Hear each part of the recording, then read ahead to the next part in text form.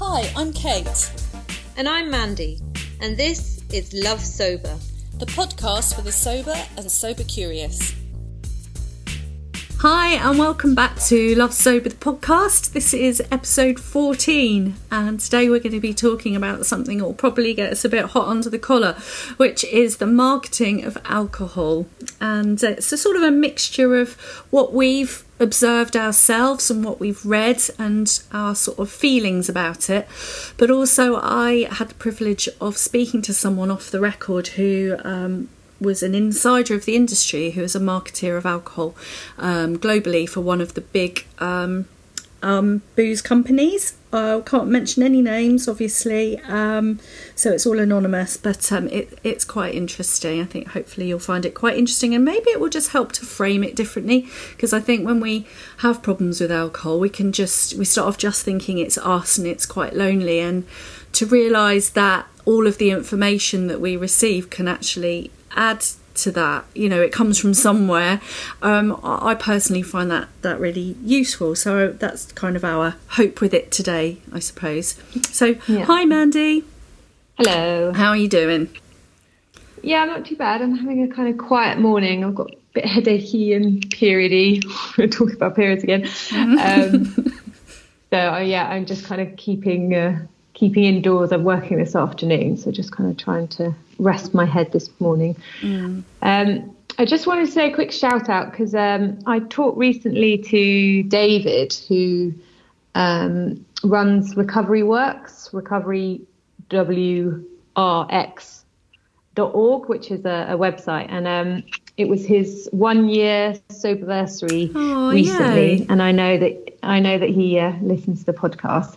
And he's, been on a full-on, very, very hard journey with alcohol. So I just wanted to say well done to him. And also go and check out the website, because it's a really good, interesting resource about recovery and arts and kind of poetry. And there's lots of different angles to it, which is interesting. So well done, David. Oh, well done, David. Yeah. And we'll link that, won't we? We'll put that in the notes so you can look it up. Yeah. Yeah, absolutely. Other than that, I'm all right. And you? Same as you. Same as you. Yeah. The cycle. Which is my kind of ongoing thing at the moment, which I was talking about last week, so I won't go on about it anymore. I am really trying to manage a bit of overwhelm at the moment because I'm quite busy with work, and I've had my poor son off school all week poorly, back and forth to the doctor because he hasn't, it's been viral, but it looks like we'll need some antibiotics today. So, doing that busy juggling mum thing and trying to remember to do a bit of self-care, and just going, well, that's fine. Is anyone going to plan that in for me and give me a window for a bit of that? So, it's fine. It's just it's a busy time, but, it'll be fine. Next week, it is my intention that when we log on, I'll be like, yeah, I'm really chilled, I'm really relaxed, I've had an amazing week. Right, so that is my intention. Let's see if it happens. So manifest that. Yeah, right. So this marketing. Yeah, so do you want to tell me a little bit about, because we haven't spoken about what you talked about. Obviously, as we said, we can't use any names, but yeah, what did your interview tell you? Well, she told me her view on it was very deliberate, the marketing strategies around alcohol, and that it was clever and subtly done, and we sort of got deeper and deeper. So I think I'll just kind of go from the very beginning, because she was sort of saying, basically the messages that women get is it's sexy and sophisticated. And she felt very much that the visual images in adverts that you see on TV, especially, I suppose, around Christmas, where you have the touch of hands and the kind of glimmering candlelight, and it suggests intimacy, connection, love, and also, this kind of going out and being glamorous, being sophisticated. So it's very much that. It's and also she had noticed that kind of crutch at the school gates, that kind of stuff.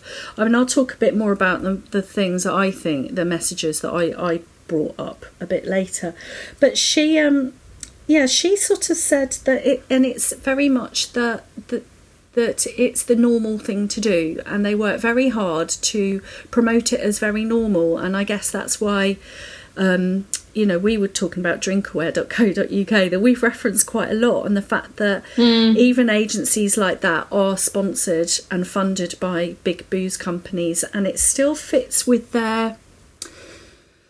it suits them to think that there's a few people with a dirty, shameful little secret, but the rest is very normal. It's very normal to drink. If it's a wedding, if it's a funeral, if it's a Sunday lunch, if it's going out with your friends, and that it's completely normal. So that really still is the prevalent message that's being kind of pushed. So I found that quite interesting that was seen even on that level within those. It's a conscious thing to promote it like that, put it that way. It's not an accident. So I don't know where to begin really with it. I mean, I could talk about... You said that they talk about, you said briefly earlier that they start sort of pre-18 age. Yeah, okay. And then they have different strategies for each age group. Yeah, so it was very much taken as, different sort of demographic sets and age groups. And obviously the, I think it was the Two Dogs or something, Hooch, was marketed at teenagers. And then that Smirnoff Ice took over. And try not to give them any advertising promotion. Just Alcopop, sorry. I'm not even sure if I'm allowed to say those names, but anyway, we all know that they're out there. And so that was very successful. It sort of bridged the gap between pop and alcohol, Alcopop. And then the next sort of section was the 25 to 35, was it? So they, they can think about converting people at that point, and really establishing that use. And then after that, they assume that you're hooked. But what they found is that then people slowed down a bit post 50. So they created a campaign called the Ageless Campaign, because you never call it what it is, apparently. And that was to create drinks for the over 50s. So to make sure that you're kind of keeping that market. Again, I can't really give any specifics around that. So the other thing that they said was that they never, when they're in board meetings, they don't talk about drunk. You're not allowed to use the word drunk. You talk about, what did I say? The shifting gears, didn't I? So it was low tempo to high tempo. So the idea is you start low tempo, but you want to get people to high tempo drinking because they drink more and then you sell more. And they refer to it as sessionable drinking. So it's not just one. You don't want someone to go out and have one. You want it to turn into a session. So again, you can say, well, obviously, we want to be selling more because we're going to make more money. But what you're selling is something that's going to put people at massive risks if they follow your if they follow your plan. What's the outcome for people? If you're successful, what is the outcome? So that was quite interesting. And then the other thing, looking at globally, and I found this probably one of the darkest things really. They worked in the Africa innovation field.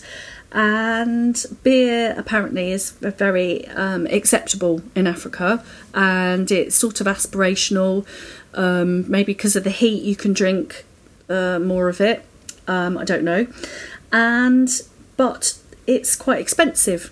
So they looked at expanding markets, and there was the DE section of the population, which are the poorest men. They were looking at people, literally live in mud huts with nothing and queue up at the side of the road hoping that there might be a job that day, and so they can't afford beer. So they wanted to design in their laboratories a generic grain spirit, so that's whatever there was a glut of and therefore would be cheap to produce, that could be then mixed with colourings and sugar and put in beer-looking bottles so that they could sell it to those members of society.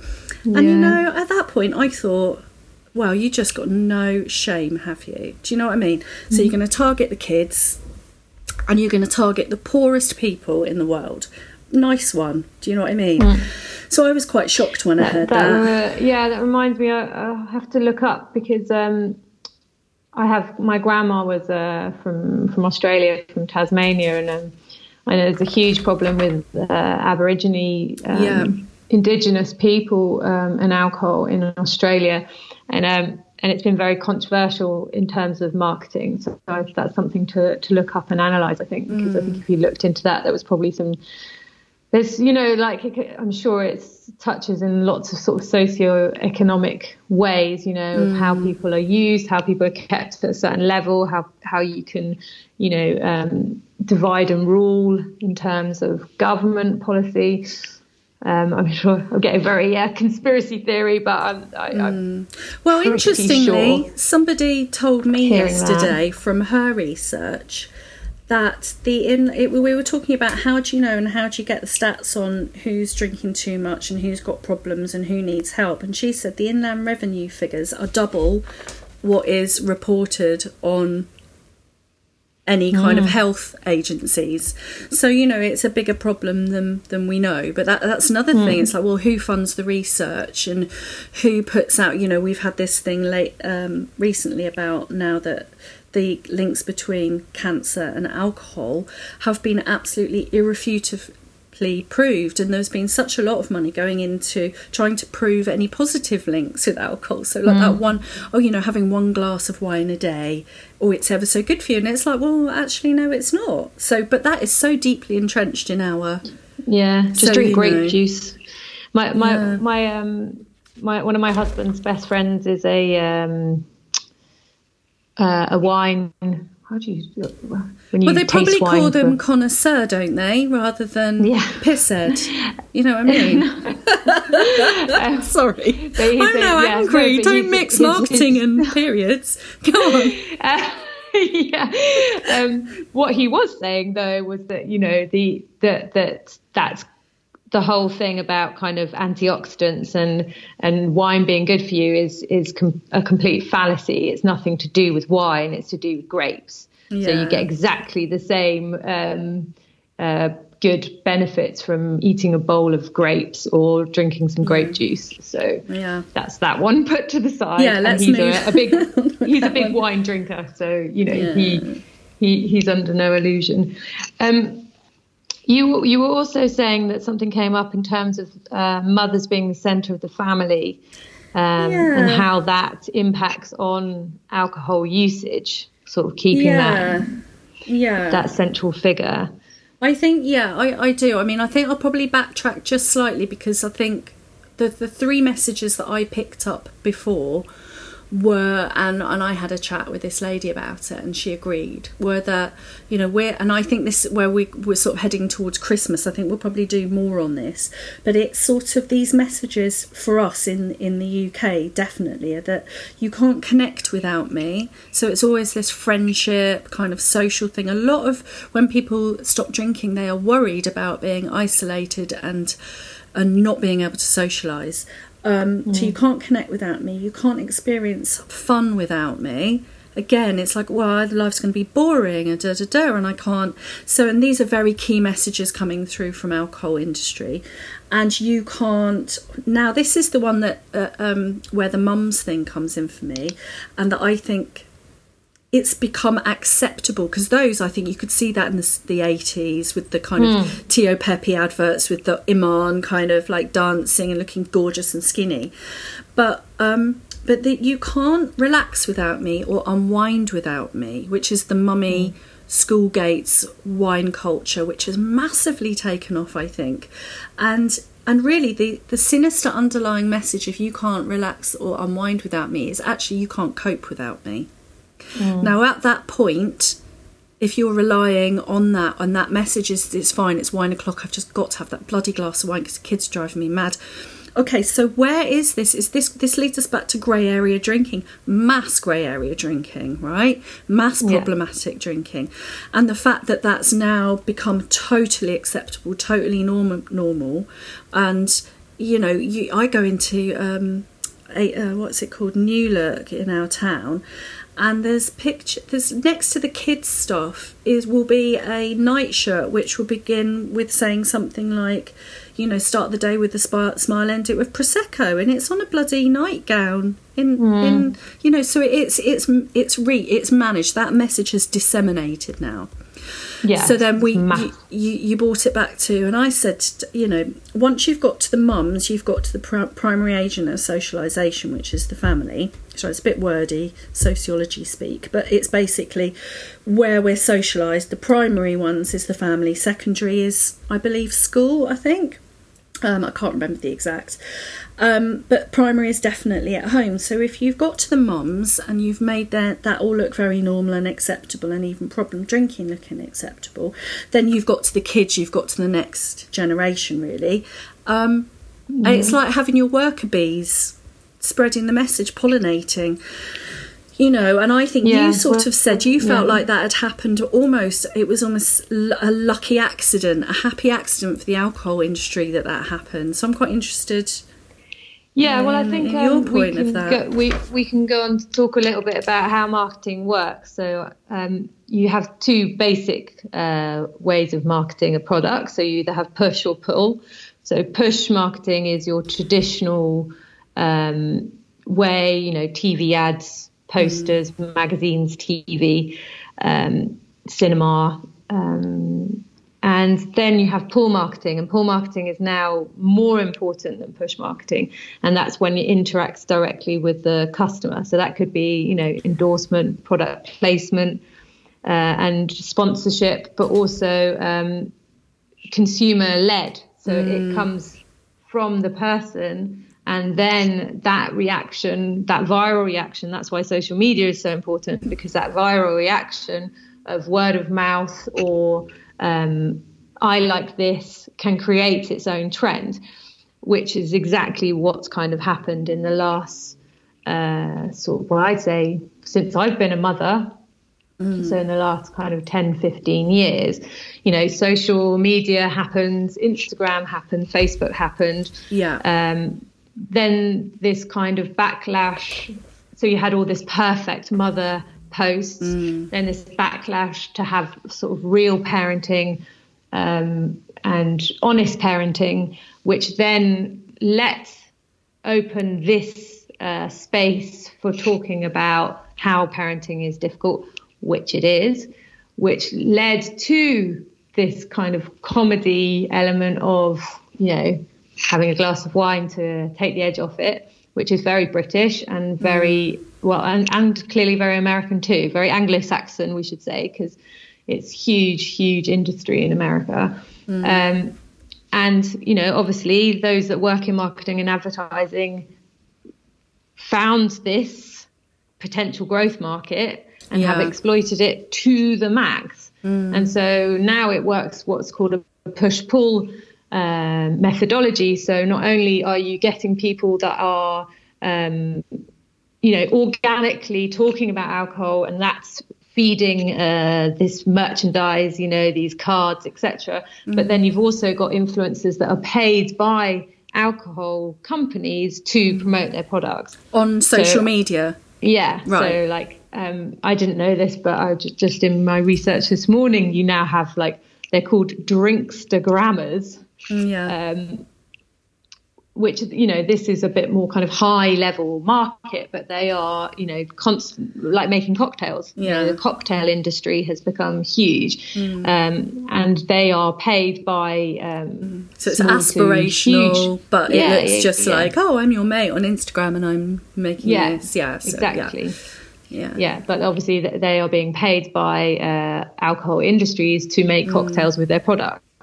So all that is brilliant, because there's no legislation, there's no limitation, there's no, there's quite strict. I'll go to talk about France, because France laws about alcohol advertising are really strict in comparison to the UK. But this grey area of social media marketing and it being led by influencers and the gin mummy culture, the wine mummy culture, has basically been led it came from an innocent place, as it were, you know. It was women talking about the struggles of being a parent. And I think, you know, Wine O'Clock itself, I don't think it came, you know, it came from a misunderstood place, I think. It came from people not understanding how they use alcohol. Yeah. And that's what's still problematic. You know, I don't want to mention any names at all. You know, I have tried to talk to some influencers, not to change what they're doing, because, you know, everyone has a right to say whatever they want. But, you know, just occasionally to say, I know I make a joke out of this, and I know I, you know, joke about using gin to help me parent, but if you're struggling, you can contact these people for help. You know, just having a more responsible... Just having a caveat in there that says, you know, to be part of my club, you don't have to be drinking the gin as well. And actually, I see that it might be like that for you. And I think if you've got those platforms and those followers, it would be great, wouldn't it, to have this feed through to that, because there's a big crossover. But then you know, then again, I know that, you know, when I was in that frame of mind, you know, you can channel social media can be a wonderful thing because it can open your mind in so many different ways, but you can also filter down a view that you want to follow. And there was a moment in my life where I saw all those blogs and people were hilarious, you know, and it gave me that confirmation of like, well, they're doing it, so I'm doing it, and it's all right, you know. Yeah. So yeah, I mean, that push-pull thing is the way that marketing works, and so it's coming at you from all angles. Yeah, you know, so and the subliminal stuff too on TV. You know, watching series where you've got aspirational women who are, you know, there's always alcohol, as you say. It's that normalization process. And say like James Bond as well, you know, there was a thing about Daniel Craig as, you know, that, you know, hot James Bond sort of anti-hero figure, or like the amount of whiskey placement in, was it Spectre, was like, well, you know, was quite full on. I remember reading something about that. And then there's that, we were talking about the supermarkets as well, about, I think Lucy Rocker opened my eyes to this, about the back to school aisle, you know, when you've got the school uniforms and the pencil cases stationery, and doing the wine promotions next to that. Was this again this kind of, I mean, it's subtle, but when you start seeing it, it's like, that's not subtle, that's really blatant. Mummy time, you know, back to school mummy time placement, you know. So, and I think that's it. I think for, you know, because I can get very ranty about this, but my point would be, so I remember talking to some people on sober forums, and this coming up about, well, you know, at some point you've got to take personal responsibility, and it's your dialogue with yourself that says whether you've got a problem or not. And, you know, and if you're, you know, I think this lady was saying if you're an alcoholic and, you know, you're an addict. And I sort of said, well, for me personally, it really helps to see a bigger picture, to know that, well, what led up to this, to see this, the fact that there are messages coming through all the time, you know, and I think this grey area drinking, where that it happens almost by default, you know, we get funneled. It's not accidental. There's a big industry behind it who want to sell, like many products are. And it is expected and accepted. So, you know, almost that a bit of self-compassion about it, about, okay, well, look, if I am kind of going, actually, this isn't feeling good. It really helped me to think, oh, okay, why is it particularly hard at Christmas? Oh my God, there've been 25 booze adverts. No wonder I'm feeling shitty. Do you know what I mean? It just really helped to know that there was this going on. And I think that's part of my reason for wanting to talk, is not just to have a rant. I mean, it's something to feel angry about, but to have that self-compassion and heightened awareness of where the messages come from, you know. Yeah, 100%. So for me, you know, living outside of the UK, I have kind of an exterior look on this. So just to explain a little bit about the marketing laws in France. So in 1991, it's called the Evin law. Do you like my French? I do. So it was the guy was his name was Monsieur Evin. I don't know what his actual name was. So in order to protect young people, there is no alcohol advertising on TV, cinema,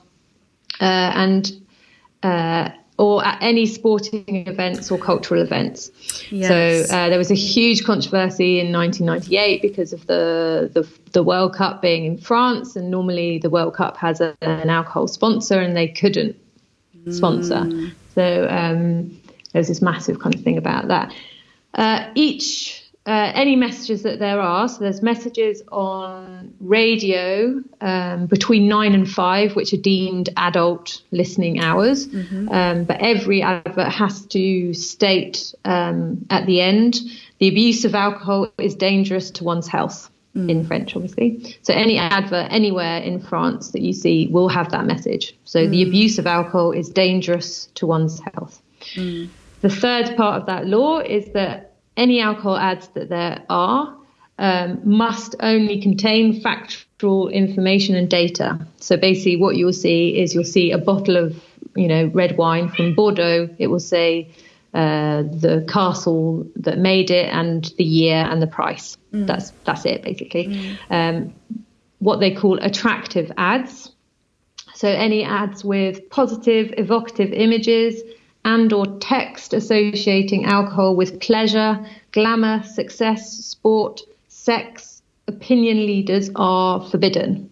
That's so interesting, isn't it? It's exactly what we're talking about here. Yeah. So, and I 100% do believe that has an impact on my kids. Yeah.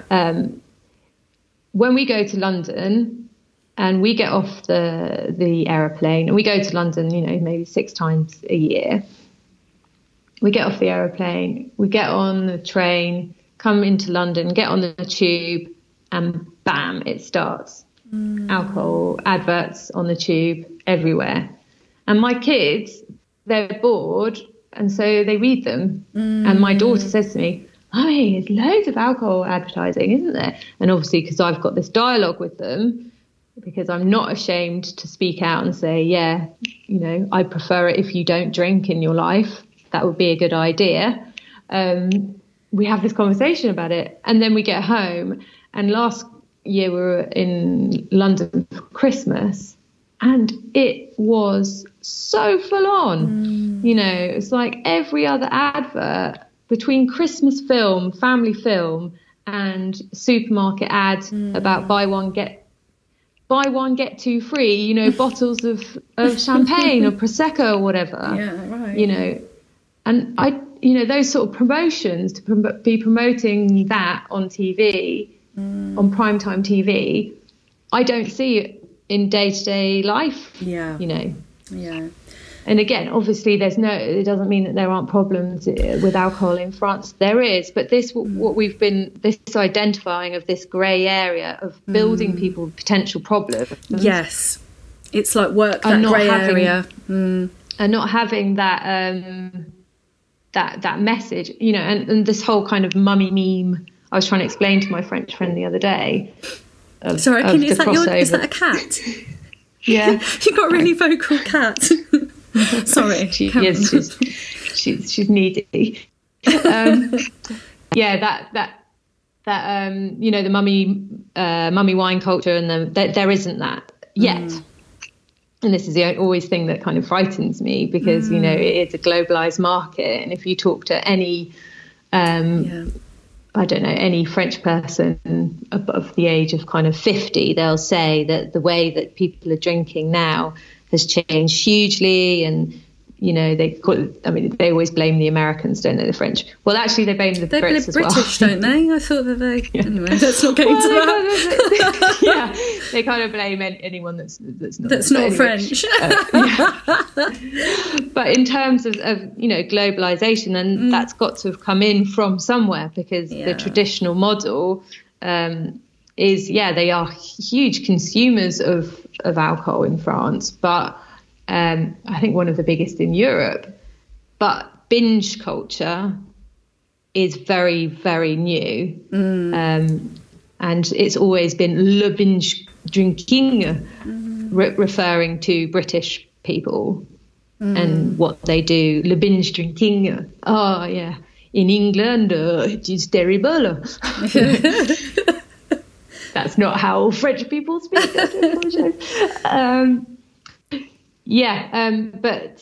So this law actually was, they tried to amend it in 2015 with Macron, and it kind of got passed because obviously, the wine industry is hugely important in France, and so there was quite a lot of kind of pressure to loosen these advertising standards, and finally it was rejected by the kind of health industry, because they, in their reports, it's like there are 49,000 preventable deaths directly linked to alcohol every year in France. We're not going to do anything to make that worse. So thank goodness for the moment it's. Well, I was going to say about this, about the. I think this leads on quite nicely to talking about the fact that, okay, so the capitalist model is to seek out new markets. And I know that, certainly I've had someone say to me, yeah, but, it's responding to need, it's responding to want, it's seeking out new markets. That's what capitalism does. But I think that there's a general kind of thing there where we can't kind of endlessly consume. Do you know what I mean? We're getting, there's like a huge population and we have to start living slightly differently. But also you're not selling a bar of soap here. Like you said, the French government said, well, there are massive risks. There's these statistics. Actually, this causes all of these deaths. So you're not selling something harmless. You're selling something with a significant risk. That a lot of people. So let's call a spade, shall we? And that's the problem. This kind of, it's the protection of children. Which I find really interesting too. It's like exposing people to messages when they're not mature enough to understand and be able to formulate those messages properly. And it's true. Every child that is in London riding on the tube, on a regular basis, or every child that's watching TV with their parents, this message is being normalised to them. Yeah, it's normalisation. that every meal you've got people sat around. It's unquestioned that it's a part of adult life. I think that's because this came up when last dry January I was sitting around with some friends. We had a mum's morning, but a dad was there as well. And this morning Britain was on, so this all came up, and it all got a bit heated and a bit uncomfortable. And so I was sort of saying, well, it is a drug. And the dad said, oh, well, I just think we can just overthink things, can't we? I mean, So actually having a discussion about alcohol and the fact that it might be a drug was overthinking. And I think we were speaking earlier, it's like a good comparison to get a sense of actually is this reasonable or not is cigarettes. They're really, really similar. One was cigarettes were completely acceptable and done, and they were glamorised, the cowboy Marlboro man and all the rest of it. And then those slim ones, Kim, I seem to remember, for women. And I speak to my mum. My mum was a heavy smoker, and she said, they didn't really know the health risks. She said, oh, it kept you lovely and slim. You know what I mean? It was like, that's what, it was glamorous. It's what you did. And now it is like you're a social leper if you smoke. You've got to stand outside in the rain. It stinks. Everyone knows. And the kids know. Kids are like, why would you start? Your kids have said why you'd start. Mine get really upset if they see a member of the family smoking. So, that's a good bar, isn't it? And I think that can really shine a light on alcohol. And when people kind of go to you where you're just being completely over the top, it's like, well, am I? I don't know. Look at the risks. Would you want your kids to be watching adverts of people sat around smoking all the time, like it was a really fun thing to do? So I mean, that's the two areas we've looked at a little bit, and looking at mums as well. And this kind of another thing that I've seen hugely is the kind of glamorizing, the pinkifying. The pink washing. It's called pink washing. Yeah, I quite like pinkifying. I was looking around this morning. You know, there's now. The article I read was in January 2018. At that point, there were 6 new different brands of pink gin on the market. So obviously you've got rosé, there's now pink vodka, pink tequila, pink cider. I know this is quite a famous example, but a whiskey brand in the States they have a striding man on their label, and they replaced it with a striding woman, and changed the name from a male name to a female name as a special edition whiskey, and released it on International Women's Day. Oh, nice. Yeah. I don't know why I'm laughing. I'm like, really? Are you going to get any more of an arsehole? Exactly. So, yeah. I mean, and I think, if you Google wine memes on if you search, we should say, wine memes on search engines, I mean, there's huge. Yeah, and the cards. Sorry, just one of my Americans was saying that it's actually a couple of very, very popular sort of daily programs. Every day, and the women drink, kind of 11 o'clock in the morning, and they talk about life and stuff like that. And it's very, very wine heavy. And that's, again, something, you have the morning programs in the UK, don't you, when they do breakfast and they do cooking, and they're always drinking, and that whole thing too is that kind of normalization, and how protective people are of that. I think that's a real, I wrote a blog once about the fact that where does the wine witch, this is when I was quite early actually, where does the wine witch hide? And I said, I wasn't expecting it in food programs, because there's been a big food revolution in the UK, and everyone would call it food porn, and everyone's watching the Bake Off whilst eating their Chinese takeaway, thinking that, but that's another subject altogether.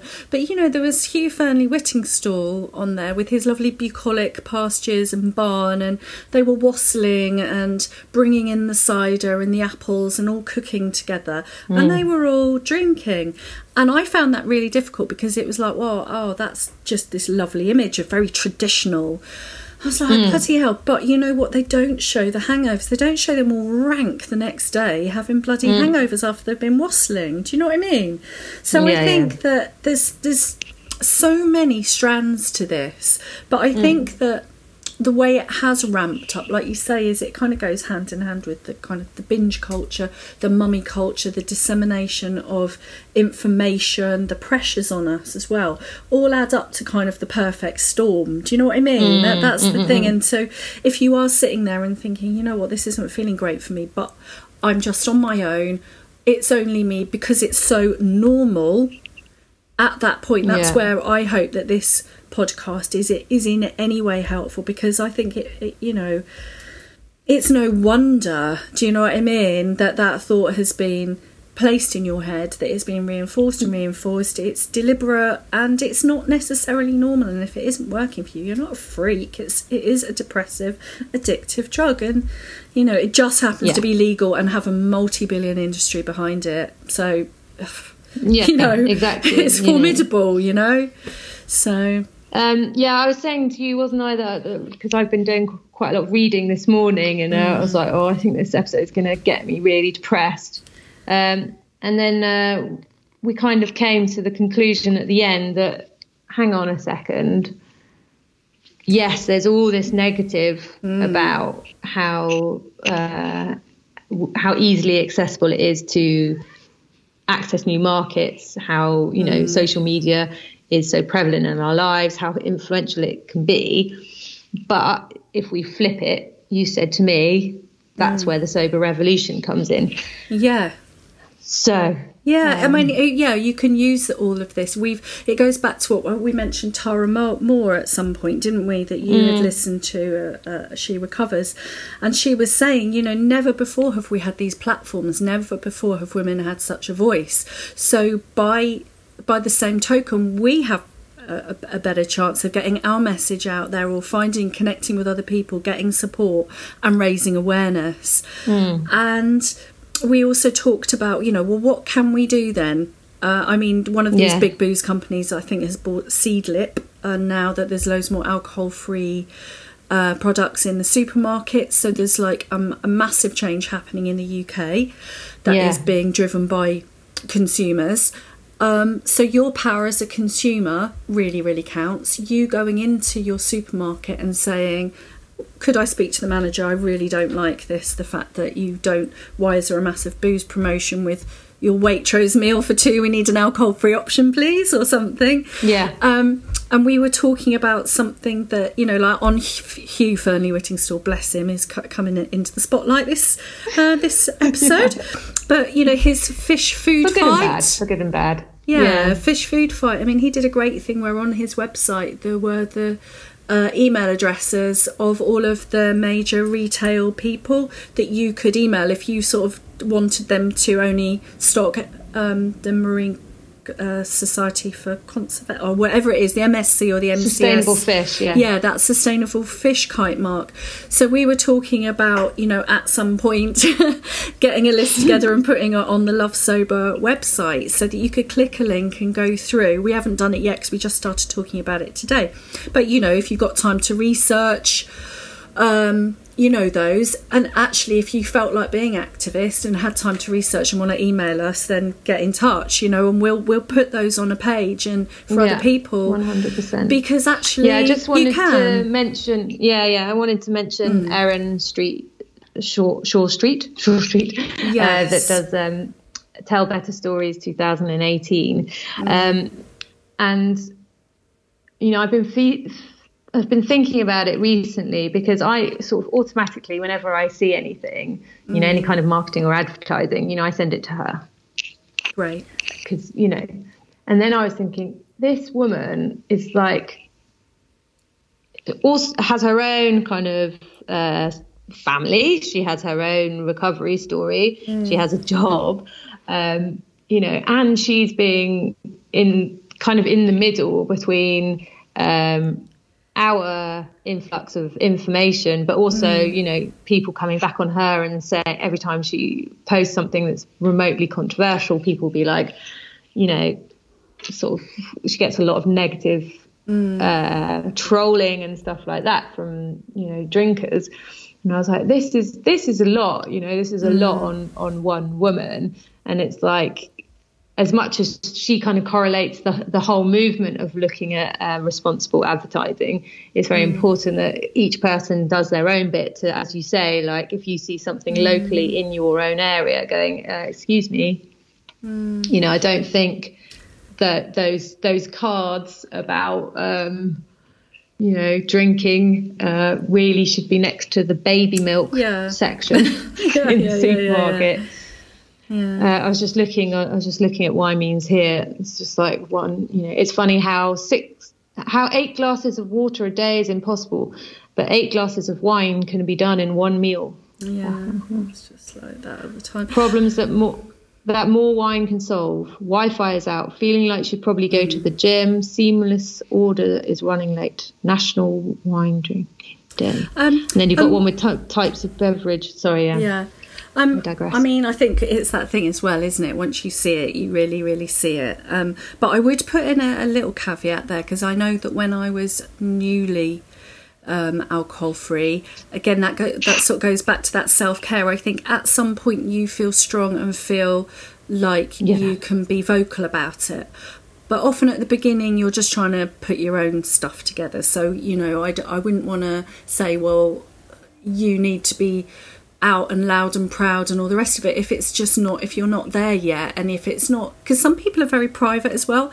But I just think if you've got that, if you feel like you want to say something, say something, and that would be amazing. And then also, if you have those email addresses, you can do it in a way that's not so confrontational, because you know I do think those boundaries and protecting your sobriety and safety first, and sometimes you can, that, you know, I don't know, you feel like, I think that we're having 100%. This conversation 2 years, 3 years down the line, aren't we? Where we feel like, okay, we've got to put some of our toolkit together. And you've said that you're quite a crusader, like you feel quite like, do you know what I mean, as a kid? And I feel like I'm a bit of an evangelist as well. So maybe it's finding what you can do within your comfort zone. And I think, by showing yourself as a good alcohol-free example, that the fact that you're happy and the fact that you're like not having an issue, that's like a really good advert for people as well. You know, that's already the revolution, is what I'd say. Yeah. So maybe it's about finding the way that you feel like you're proud of it and helping, but it might look different. Yeah, and I think we are in good company. The girls that do the sober cards, I mean, their hashtag is make room for sober, because they're trying to get, you know, some sort of birthday cards, supportive cards for sober people on the it's shop a lovely floor idea, isn't it? In the high street, you know, and they're you know, very much about, it's not that we are against these cards of, like, you know, Prosecco Friday. I mean, I think there is an element where some of these cards are very badly worded or very misrepresentative. So. Absolutely. But yeah, of course, some of them are just like tongue-in-cheek jokes, and you know, there's no problem with people drinking and enjoying a glass of wine if it's not doing them any harm. But there also needs to be a responsible marketing going on, and B, a place for sober people. Yeah, I love that. Make room for sober is so true. It's such a great way of putting it. It is. It's not like you're going to tell everybody off for having a glass of wine, but it's like, but there has to be room for me, and there has to be room for our choices that are positively represented and not judged as weird because we've been marketed at this norm message.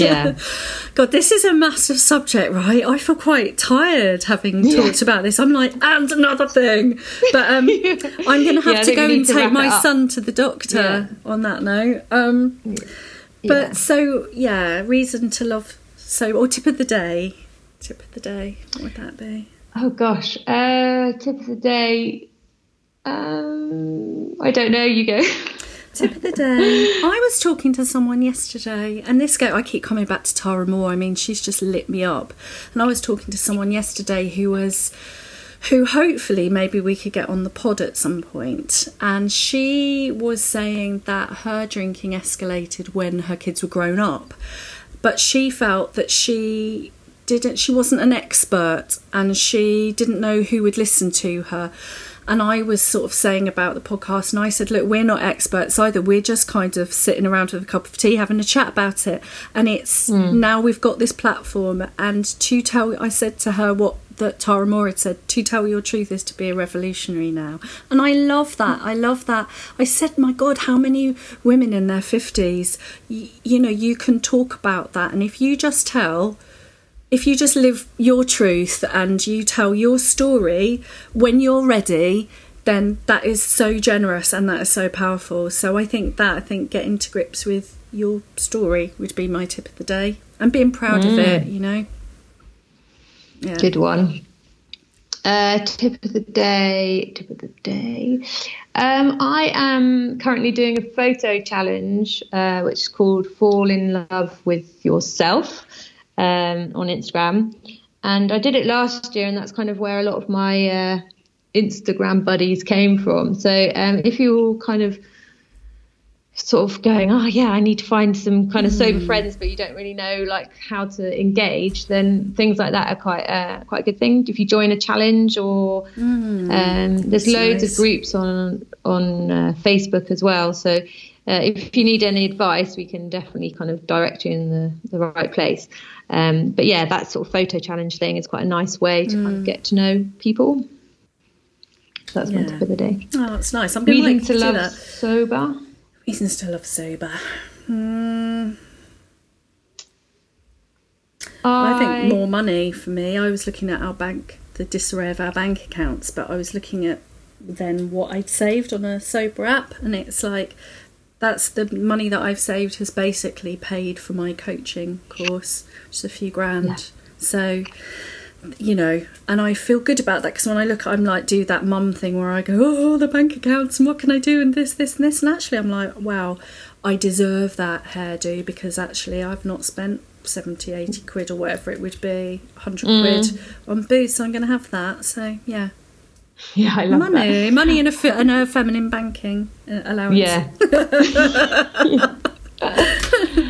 Yeah, I was just reminding me I really need to sort my hair out. Reason to love sober. I think last night I watched a really nice film with my kids. It is called, I wrote it down because I wanted to recommend it, Hidden Figures. It's about the three black women that were at NASA in the 1960s. So it's quite it's a good social history film. So the kids had lots of questions about kind of segregation and racism, and it's for kids. It's really, really nice film. And I just sort of finished and I just thought, like, that was nice, you know. It's just like spending time with them in the evening, not rushing to put them to bed, not like having my priorities elsewhere. It's just like, and also that they're that little bit older now, and as much as I love Peppa Pig, you know, it does still make me laugh. I'm quite glad to be just in a place where we're having kind of interesting conversations, you know. And I don't know whether I would have been in that place in terms of my mental health and where I was going and spiralling if I hadn't stopped drinking. So being a good mum. Yeah, definitely. All right then. Right, well, if you're immediately concerned about your drinking, obviously, you know, get some support on board. You can talk to your GP. And also I've been looking on the internet, and mind.org.uk, the mental health charity, have got some really, really good resources on there, so you can always check out them from agencies of support. All right then, see you next week. Have a great week. Bye. And see you next week for more chat.